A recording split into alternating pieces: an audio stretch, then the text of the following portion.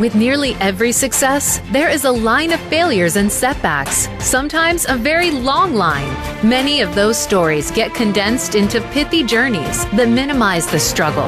That's where From the Ashes with Mark Azoulay comes in. On today's show, you'll hear honest conversations about triumph and disaster that Mark's guests faced and how they overcame the adversity to shine. Now, here's your host, Mark Azoulay. Welcome to From the Ashes. I'm your host, Mark Azoulay. I'm sitting here with Randy Bonham. So, Randy, we also met at the Worst Treatment Center in Boulder, Colorado. For those of you that have been listening, we interviewed Melissa earlier on, and she worked with us. Oh, right. Yes, she did. And, I mean, I think we bonded immediately there. You have an incredible, just existential way of thinking and spiritual way of thinking. You know, I learned that you were a part of a Lakota sweat lodge community, and I think I visited one of those maybe in the first couple of months. Several times, yeah. Several times. And it really just blew my mind. Just the way you and your wife live your life, the amount of openness you have, the amount of just reverence, I think, for the world and for everything around you. So I'm really excited to have you on the show to, have a question of like, where did that come from? How did you get to where you were to where you are now? Okay. Great question. And it helps quiet down the waterfall of words that are coming down the inside of my skull. Because when Mark first asked me to be on the show, and describe the project to me, I thought, defeat to triumph, from the ashes to where you are now. Well, that'll be easy to put into words, but not necessarily less than 50,000 words. And in preparing for today, I realized that my From the Ashes story really has gone in waves, in cycles. And so to be as entertaining as possible, because otherwise, why would you out there in radio land be listening to this and not turn it into some kind of a lecture or webinar or anything like that? We're going to stick with story. And we're going to jump in the middle of the story, because when you think about it, that's what we all do. Mm-hmm. As human beings, man, we are story people. We feed our spirits and our hearts on stories. Some of our favorites are Marvel adventures, anything with really exciting music and lots of explosions. But everybody is living their own legend, quite literally. And we always jump in the middle of the story. When you think about it, when we pop into planet Earth, we're already part of a story that's been going on for a really long time. And hopefully, and ideally, it's a story that will continue long after we pick planet Earth and head on to the next destination, whatever that is. So, racing through the first 20 years of my life, aspects of this I think are going to be really familiar to a lot of people. So we'll be able to race through it. I was born and raised in the Midwestern United States, and it was 50s and 60s, okay, to give historical perspective. My parents were really good people and certainly gave me a better upraising than they themselves had to go through. But it was still a time of repression, especially internal repression. And it was a time where we were all taught that conformity and winning through competition and having to earn everything was really the cultural template, okay? I think a lot of people lived their whole lives in those generations not daring to ask the question of, earn my right to be here from who? Or get the boxes checked and be able to buy my ticket from who? Who were we in service to? Who was our personal big kahuna? Who were we worshiping? So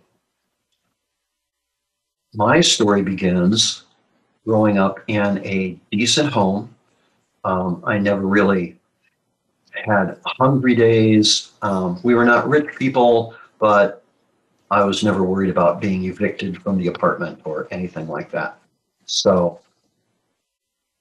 I really experienced an internal disharmony because, again, we're all living our story, right? And mine did not seem to fit the cultural template. And I explored the way different people lived and got a variety of different kinds of friends. And it all came down to the same thing. Here's what was going on in the world. Here's what was going on inside me. I didn't understand a lot of what was going on in the world, and I could not fit in. You know, in fact, the real problem was I couldn't talk myself into wanting to fit in to that culture at the time. When you're a 12-year-old kid, this is a real problem. Okay, so getting up on the screen here, I can always get louder, trust me. So confused and unhappy and repressed and suppressed and not very expressed about age 12, 13. At age 14, I discovered alcohol. Now, for those of you who have taken a walk through that neighborhood, you'll understand what I mean when I say I discovered alcohol. For real. It wasn't the first time I encountered it. It was, wow, I don't feel very good. And, you know, I got depression, I got anxiety. I was 14. Mm-hmm. I don't feel very good. The world sucks. I apparently suck too. And here's this magic elixir that I take in, and it balances my insides. I get to be calm and imaginative. And most of all, I get this feeling of support and hope for really the first time in my life. You know, oh, I can live in this world. Mm-hmm. You know, I can figure all this stuff out. I want to feel like this all the time. Yeah, I want to feel like this all the time because I felt balanced and sane. I felt like I thought everybody else did, and I just hadn't. So now I had a plan. I lived in the United States of America, which manufactured whiskey 24 hours a day, 7 days a week, and they were never going to stop. I've got it made. Okay. So graduated from high school, had a lot of different adventures, went to college, got a degree in psychology, and that was a pivotal moment in my journey toward my crash and burn, as well as the template for my triumph, because in those days, the prevailing orientation in science and especially psychology was, if you want to understand something, you need to kill it, put it in a stationary position, take it apart, don't necessarily worry about putting it back together again, label all the parts, and now you understand the butterfly or the family unit or the human mind. In those days, if you could get a bunch of pigeons and rats and make them do what you wanted them to do, then you had learned about human behavior. Ain't that the truth? That's a great way of looking at it. Yeah. Like dissect and analyze. Exactly. Yeah. And at that point in my life, I realized that there was something really important missing here. I didn't realize it at the time, but what was missing was the bigger picture that made everything else make sense. I identified with the pigeons in psychology's experiments, you know, who were in this confined space were taught to do fancy things for a pigeon, and they never got a chance to fly. Hmm. I wondered if they even remembered that they were supposed to be able to fly.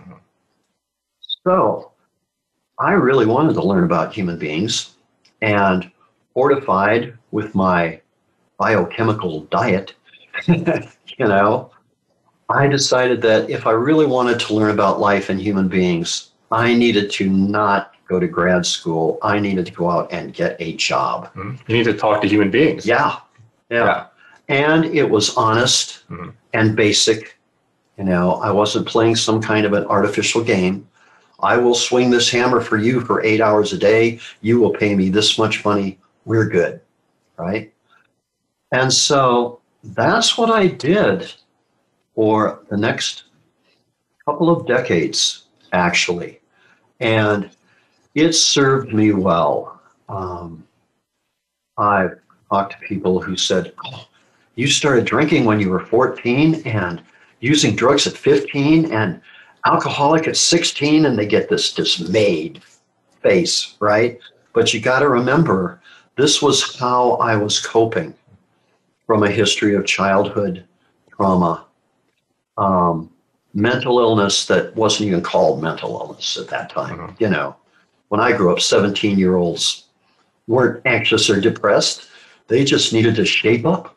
Yeah, right. Man up, toughen up. Right. Get over it. So I got a series of colorful blue-collar jobs. I got to work on the Milwaukee Railroad. I worked construction, drove a variety of trucks, and realized that as long as I had some money in my pocket and a valid ID, since I didn't have any aspirations for a career, I didn't want to own a home.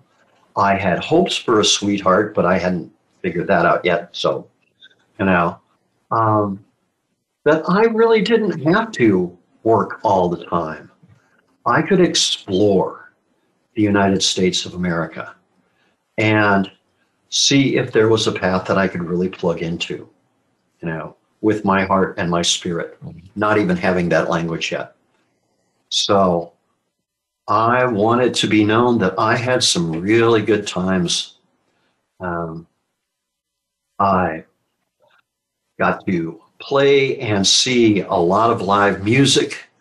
I got to experience what people talk about, the romance of the road. I did a lot of hitchhiking. When I had a car, I did a lot of driving, right? And that was incredibly comforting to me because the American highway system never closes. There are really no checkpoints. There's toll roads, but if you don't pay the toll, it's not like somebody chases you, you know. I got to explore a lot of different cultures, different kinds of people, stayed very high, and earned my own way. And you might be thinking out there in Radio Land, this isn't really much of an end game strategy, Randy. And I got to remind you that I had kind of given up on fitting in. You know, I saw through the illusion of working hard for 20 years so that I could live my life for however long I had after the age of 62. And at the rate I was consuming substances and the life I was living, I didn't figure I'd make it past 30 anyway. Right. There was no end game. Yeah. Right. You weren't considering the end game. This was the end game. Yeah. Right? Yeah. Well, I hit 30 and I didn't die. This was an epiphanal moment for me. This was like, oh man, none of my vision goes past here. And I had realized that I really couldn't keep doing what I was doing for another 5, 10, 15 years. And I had found a girl who seemed to accept me enough for us to get married. You know, a vision for the future was taking shape with or without me. So Here's the part that begins to explain the sense of reverence that Mark described. Okay. I needed to get sober. Okay. AA had no financial demands.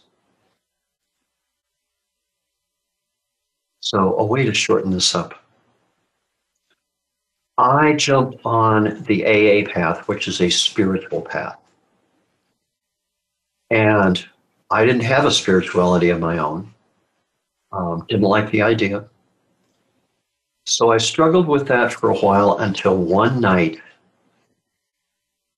I was finishing up my bottle for the evening and suddenly had a vision of not me dying, but me continuing to live. Mm-hmm. What if this went on for another 5 years? Oh my God, what if this went on for another 10 years? Ugh. And that terrified me. So I said the first real prayer that I believe I'd ever said in my life. It was short and rude, and I'll share this with you, and then we'll move on to the next section.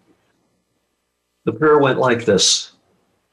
Okay, God, whoever and whatever you are, if you're out there and you have any interest in my life whatsoever, please get me through a day without a drink, and I'll try and face whatever happens. Wow. And then I walked my dog down the alley and polished off my bottle and went to bed. And the next day, I didn't drink. Mm-hmm. I had somehow locked into a bigger picture because I hadn't gotten smarter or stronger or felt better or anything. The only thing that had changed was that rather pathetic and rude prayer. And that was the beginning of moving into a life that connected me to a bigger picture, to the earth, to other people's hearts and spirits, to a journey that ended up in a place that I did belong, and I felt like fitting in. I love hearing that. I love that prayer that comes with, the pain, and the directness and this level of desperation. But it sounds like it's coming from connecting to something that's more compassionate, right? Yeah. Because it's greater God figures, there's greater higher power, what I guess eventually becomes your spiritual path. Mm-hmm. And it's just wild to imagine you there, on your knees praying, really begging for one day. Yeah. Right? Just one more day. Yeah. I need the visible sign. Right. Grant me this. Right. Like, just give me this and then I'll know. Yeah. Well, we'll talk more about your story in the second segment. Okay. It's been great to hear it so far. I think it'll be a real treat for our guests to hear what it was like as you developed past that, right? And you got more into AA and started learning about yourself and learning about the world. For those of you out there, please check us out on the Voice America Empowerment channel. Please like us on social media. It's Mark M. Adsley at everything. And we'll see you on the other side of the commercial break. Stay tuned.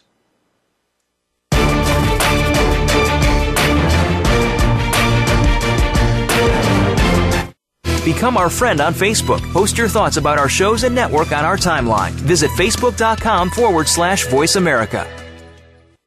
In Mark's work with high performers and business owners, it is becoming increasingly clear to him that their biggest obstacle to success is themselves. They are the experts in their field, but are dragged down by their anxiety, poor time management, inability to focus, or self-sabotage.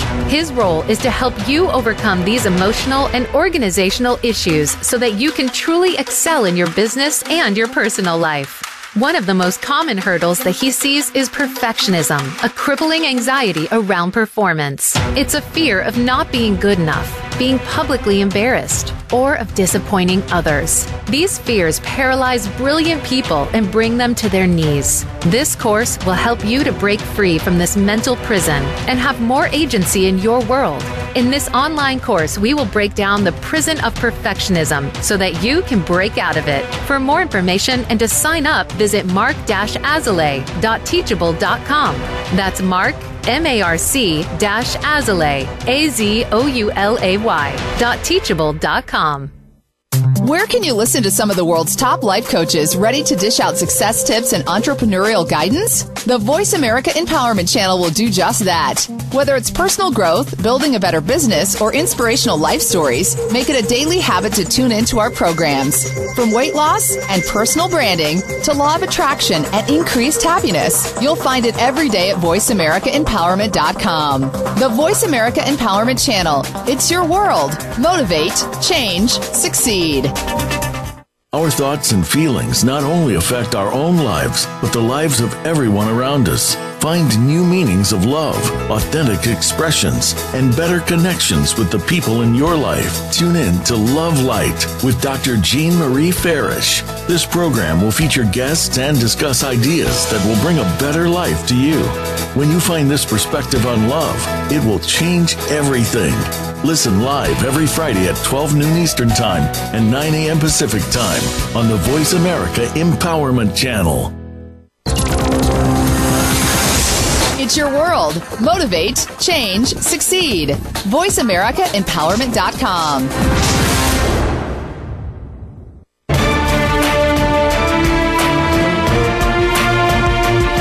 You are listening to From the Ashes with Marc Azolay. To reach the show today, please call 1-888-346-9141. That's 1-888-346-9141. Or send an email to podcast@marc-azolay.com. Now back to From the Ashes. Welcome back to From the Ashes. I'm your host, Marc Azolay. I'm sitting here with Randy Bonham, and we've just heard about this incredible spiritual moment where, you've been drinking, you've been, rambling, right? You've been traveling the world, traveling America, meeting all different types of people. And you have an experience that's similar to, what I had when I was in my drug addiction, what many people talk about, which is never seeing the future, right? Being like, I'm going to die at 30, right? Or like being like, 25 is old. Once you hit 25, it's pretty much just downhill from there. And you told this story about how you got to 30 and you didn't die. And you realized you had to make a change. You had to get into AA and you had to connect more with your spirituality.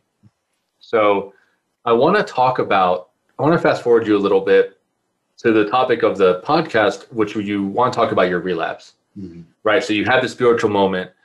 I'd imagine you're doing pretty well, right? You're putting your life together. What I'm interested in hearing is, when does that fall apart? Tell me about the relapse that you have. Okay. Yeah, that is a shorter and meatier part of the story, because AA is certainly one way to sober up, and Alcoholics Anonymous is a spiritual path. Not everybody knows that or sees it as that, but plugging into that path gave me a structure within which I could experience and explore the realms of my own heart as valid, okay? Not where I fit into the dominant culture or where I didn't, or, getting a career goal and things like that. I could really explore my own heart, my dreams, and begin to get a sense of spiritual development, which sounds so profound and highfalutin. But I got to tell you, spirituality really is just plugging into something bigger than my picture of myself. That's the heart of the whole thing.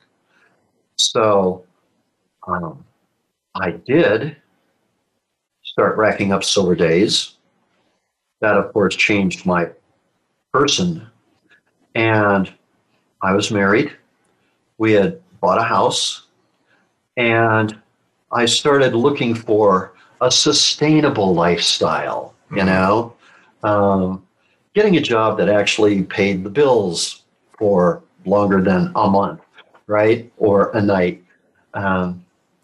So developing a career, putting a lot into my marriage. And things on the outside were really looking good. They were pretty good on the inside too. For the first time, I believed that I was plugging into society and an established path, and it was helping me develop as a person and as a spiritual being.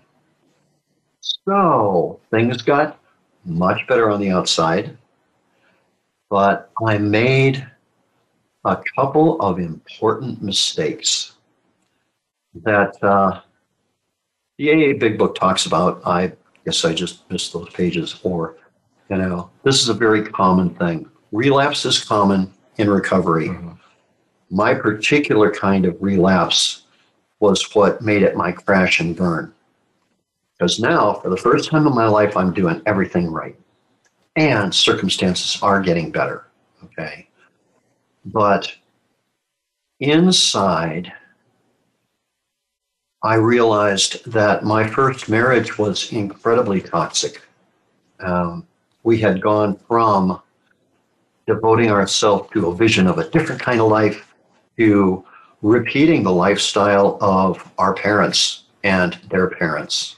And nothing against them, but this has been a toxic culture for a long time, right? And those family roles are strong.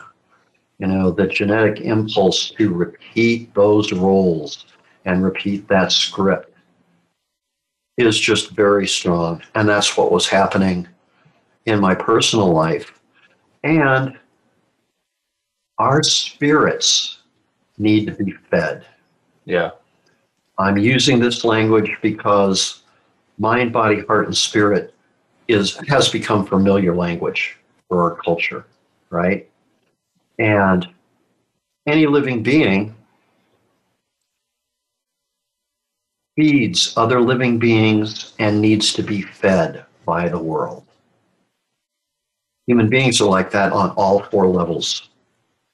So I got a respectable job for a huge corporation that looked like it was my career plan, right? I knew I wasn't going to be driving a tow truck when I was 60, right? So it turned out that I was becoming a shill for the corporate mind. And because I thought I was doing everything right, I didn't realize that my spirit wasn't getting fed. And even though I thought my spiritual vision was different than my job vision, after I relapsed, one of those old guys in AA that wait for you to fall off the wagon and then they impart the wisdom to you. They right? love doing that, don't they? They do. They really love it. That's how they have their fun. Yeah. That's cool. They were probably trying to tell me this shit before and I just couldn't hear it. Mm-hmm. Whatever you turn all your attention and energy to, that's your God. Beliefs are one thing, practice is another. Totally. And I got to a place where I could fix my failing marriage because I still loved her and we had a child on the way and we were making it in the world, right? So things felt horribly wrong, but I can fix this. And the corporation was turning the screws, more work, authenticity didn't matter, less pay. And I thought, no, I have principles to live by now. I can make this an honest job, right? So I experienced mental breakdown and spiritual starvation. I had gotten myself into an impossible situation that wasn't supposed to be an impossible situation. This was supposed to be the good life. And I was dying. Right. You're supposed to have this cosmic reward, right, for getting sober, for beating the demon. Right. And what you get is just drudgery. Yeah. Right. I think I talk about it as quiet desperation, you know, and it happens so much. It happened for me, since it could happen for you, happen for so much people that we work with, where they get sober and think it's going to make their life better. Right. But really, now they're just aware of all the problems that they were covering with their substance use. Yeah. And in some ways, it gets worse because it's more real. Instead of just focusing on not drinking, now it's like, oh my God, I got to look at my marriage. I got to look at my job. I got to look at my physical health. I got to look at my anxiety or my depression. Yeah. All that stuff that you were, like you said earlier, you were legitimately self-medicating. Yeah. I'd imagine all that came back. Well, it did. And I got to experience the delicious dilemma that, according to the book and according to the culture and according to everybody else's opinion, I was doing it right. But I was crashing on the inside because my first marriage was toxic and abusive. But there was no language for emotional abuse or mental abuse. And I was the guy. I'm not the one that gets abused, right? That's right. Yeah. That's just stupid talk. That's just embarrassing. You're just being a victim. You're just whining. Yes. Right? So I got to a place where I was flirting with suicide because here was the vision. It was coming true, and I wasn't going to last, right? So following the advice of another colorful old guy in AA, I decided that instead of blowing my brains out, I would drink first to see if that shifted something, to allow myself to go back to the thing that had worked for a while, right? As any of you who have experience with addiction know, this turned out to be a terrible plan. Really bad advice. It seemed like a good idea in the desperation of the moment, but alcoholism and addiction really is terminal and progressive. And within 2 fun-filled weeks, I didn't get any moment of peace or release or anything like that. What I got back was the compulsion. And so in 2 fun-filled weeks, I had drank myself to the edge of death and got carried into detox by some of my former partners in crime. You know, even your wild and crazy buddies can see it when you're on your way down. So I got carried into detox with a 0.4 something blood alcohol content. I wasn't even supposed to be alive medically at that point. But sometimes all it takes is buying some time for the holy to step in. Okay. So I'm in detox. All my systems are crashing. And I entered a state that people describe in different ways, you know, a near-death experience, because they can't call it a death experience because you're still alive, right? Technically. Well, yeah. I entered a state in between worlds where, long story short, I was shown a picture of my life up to that point, and not just the events that went into a resume or a tax filing, but what my life had really been like. The natural world that made up my being. The spiritual and heart connections I had made with extraordinary people who didn't look like extraordinary people to the rest of the world. I got a vision of the beauty of this world and my life.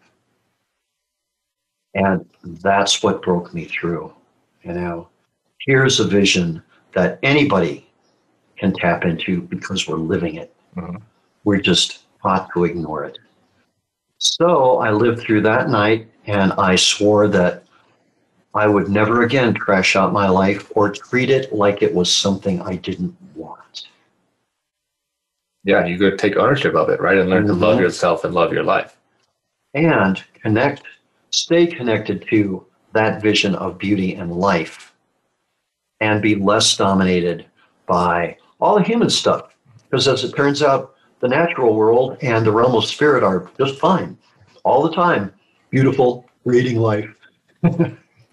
As you're talking, I'm reflecting. I was actually sharing this with my men's group last week, where I've had a similar experience. It happens when I do my winter retreats or when I'm, really disconnected from, I think you'd call it the syndrome, right? Yeah. Like disconnected from just like the urban world of humans, and I'm in a more natural setting. And I really get this, experience of the preciousness of life. Yeah. Right? Of how limited it is, knowing that we're going to die, how fragile it is, and how incredibly just delicate and interconnected everything is. And I wish I could experience that more. I guess, grasping probably isn't helpful, but it's good to get doses of that. Yeah.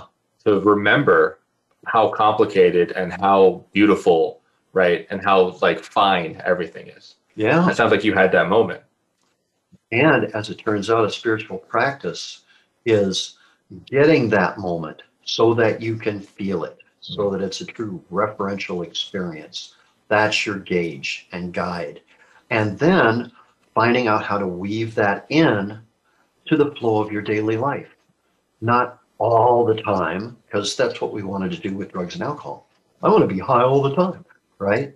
But 3-minute chunks, 5-minute chunks, an hour.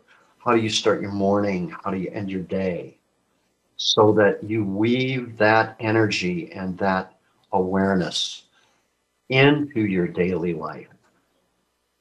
Yeah, so we'll talk a lot more about that in our next segment. Right. I think that'll be a great topic to thread on. For those of you out there, if you want to hear more from Randy, if you want to send him a message, if you want to have him back on the podcast, please send us an email at podcast@mark-azu.com. I'll be sending everything straight to you, and you can respond with people's comments and feedback. Oh, yeah, that'd be great. Yeah. So tune in. We'll talk to you on the other side of the commercial break.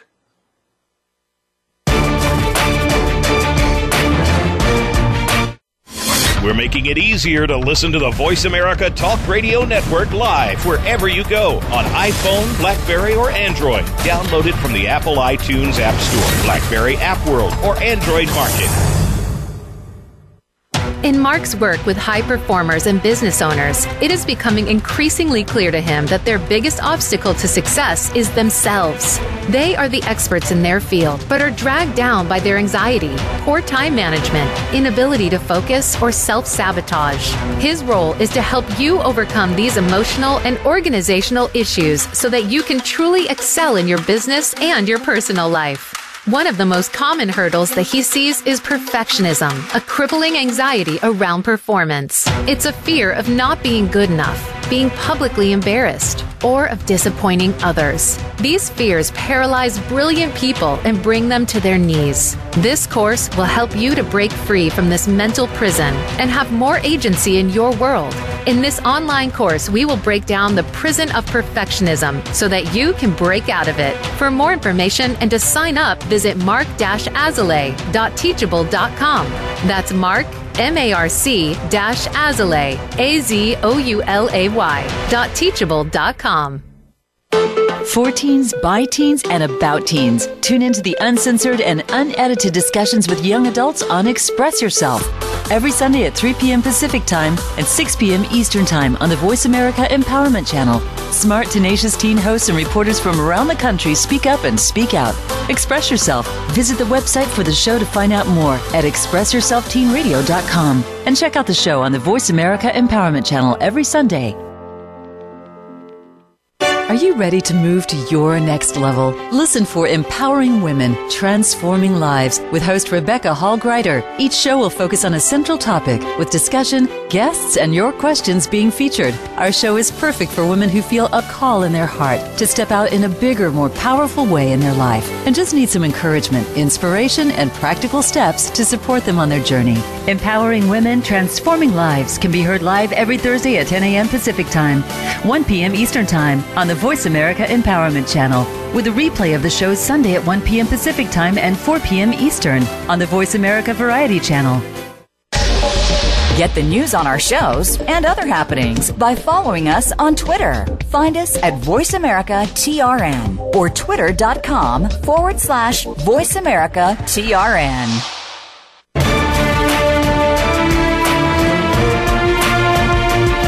You are listening to From the Ashes with Mark Azoulay. To reach the show today, please call 1-888-346-9141. That's 1-888-346-9141. Or send an email to podcast@mark-azoulay.com.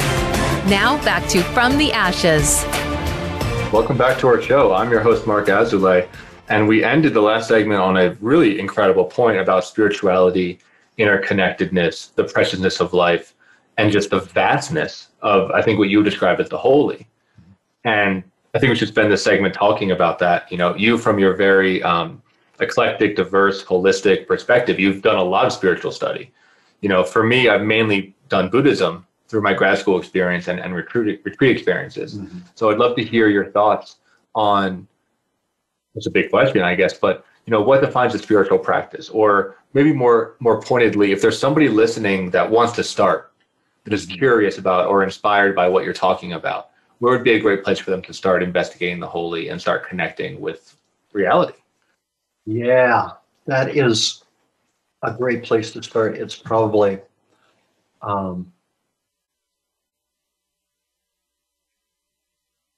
one of the two main points that I hope somebody gets out of this talk.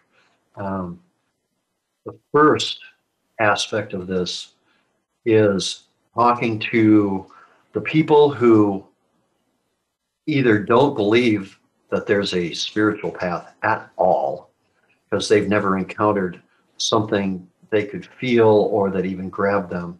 The people who don't believe they know how to pray, or they're looking for something besides the template set down with branded religion, okay? The thing that changed me about that experience in detox was I could feel it, okay? I didn't have to validate that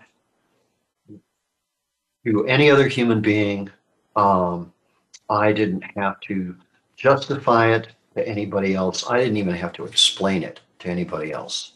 I came out of that experience with, wow, I've been missing a lot, but it's there, right?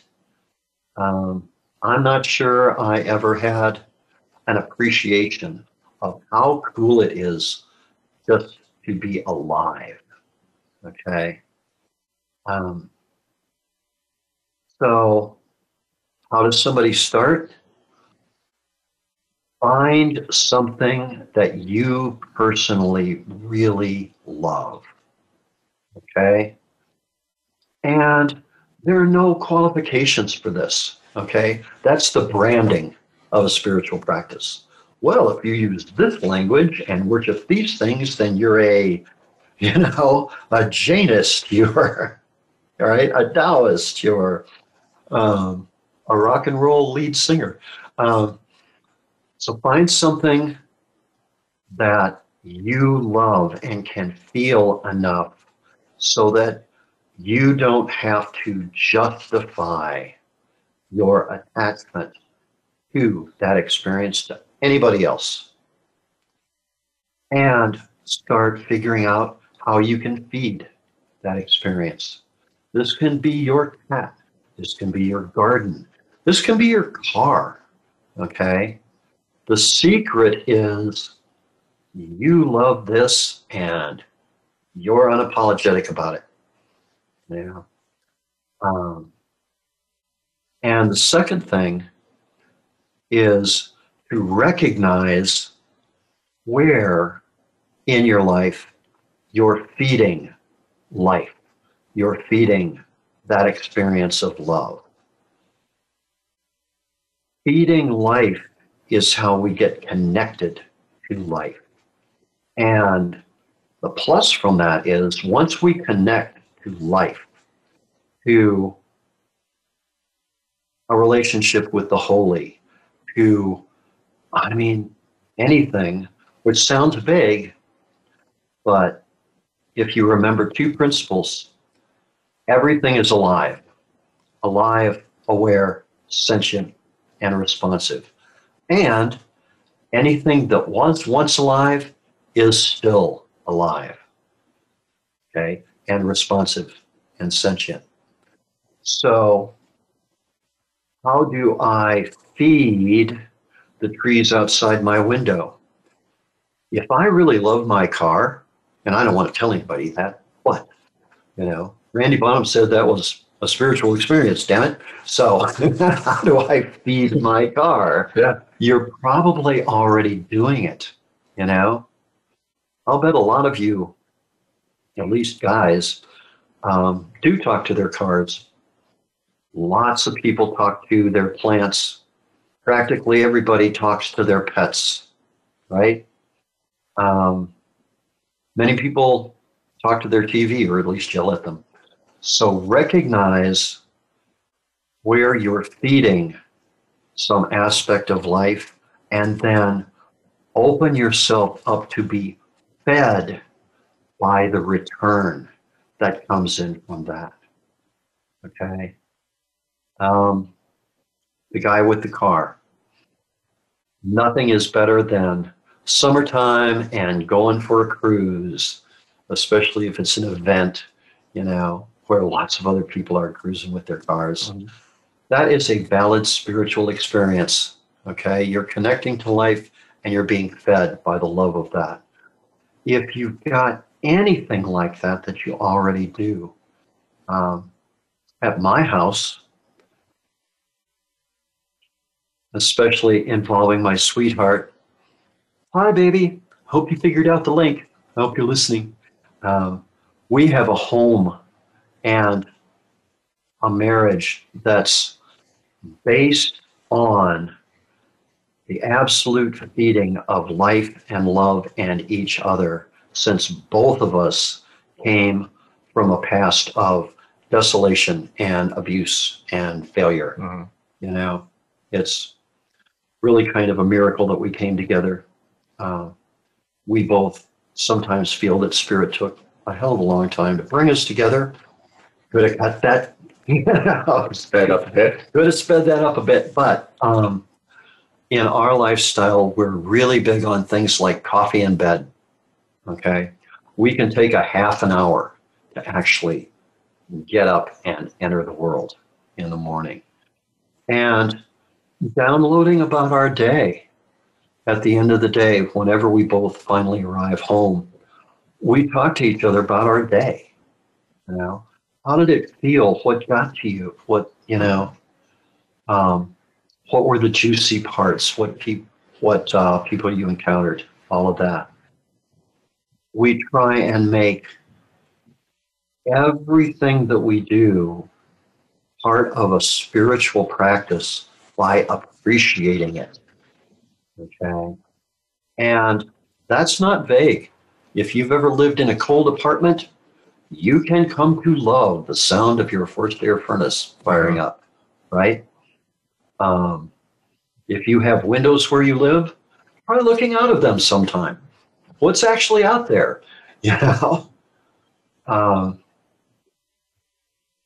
If you have kids and you pause in the morning before you leave the house to kiss them on top of their heads and really look in their eyes and tell them you love them, you already have a spiritual practice going. It's the awareness of that and letting yourself be fed by that. That's the trick to the whole thing. And you'll know you're really doing it because you will be able to feel it. In my psychotherapy practice, addiction is one of my specialties, but I'm starting to say actually recovery is one of my specialties, because anybody can stop using substances. Somebody locks you in their basement for 30 days. So you got 30 days of sobriety. But what do you do next year? What's your 5-year vision? And that will always come down to, how can I feed life so that I can be connected to life and beauty? And how can I open myself so that I can be fed? Yeah, I really like what you're talking about because it's very simple, right? It's always available. And this idea of connection and letting yourself be nourished and fed, which I think is wonderful, you know? And it goes back to, it's the way that I practice in psychoanalysis, this idea of noticing resistance and noticing what gets in the way. And we don't have time to go into all that, but I think it's really telling, and maybe the listeners at home know this, of how many walls we build between ourselves and our present moment, or ourselves and our kids, or ourselves in our car, or ourselves in the windows outside. Like, that was really telling of just, I've been there, and people I've talked to have been there. We're all so dissociated. We're all so disconnected from what's actually happening. And it sounds like through a lot of work and practice and discipline, you found a way to try to connect to everything, right? To all the beings around you, to your reality as it is. Yeah.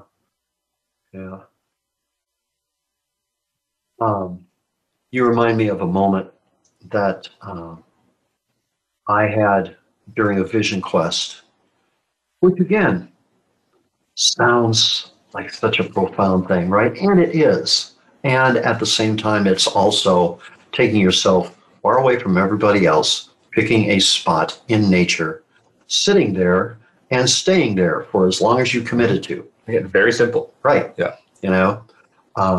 No distractions, no food, no water.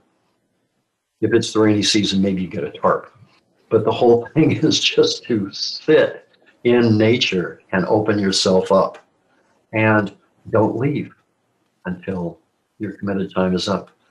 And so I had an experience, one of my early ones, where I could suddenly feel how much a part of nature I really was. I wasn't a human being separate from nature, sitting on nature in the middle of nature. That the trees were breathing and I was breathing, and I was, it's just a part of it all. And I went, that felt really good. And then I come back to civilization and people go, oh, that's the ultimate spiritual experience, and right? So when you put your feet on this path, realize that one thing you're doing is developing your capacity with your practice, your capacity for love, for connection, for being fed, for joy, okay? And let it happen. And the cool thing about that is the experience of there is something there, and it is happening. Well, Randy, as we're wrapping up here, can you let the listeners know where they can find you if they want to contact you? Oh, yes.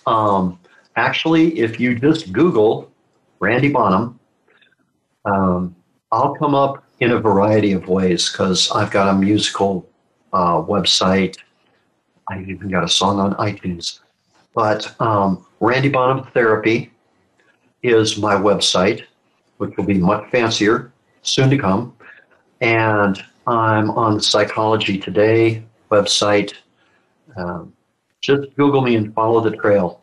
And please feel free to email me, but I've got my phone number there.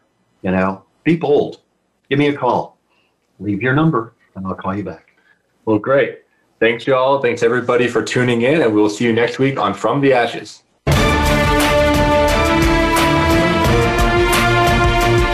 Thank you for joining host Mark Azoulay for From the Ashes. Be sure to tune in again live next Friday at 2 p.m. Eastern Time and 11 a.m. Pacific Time on the Voice America Empowerment Channel. We'll have another edition of the program then.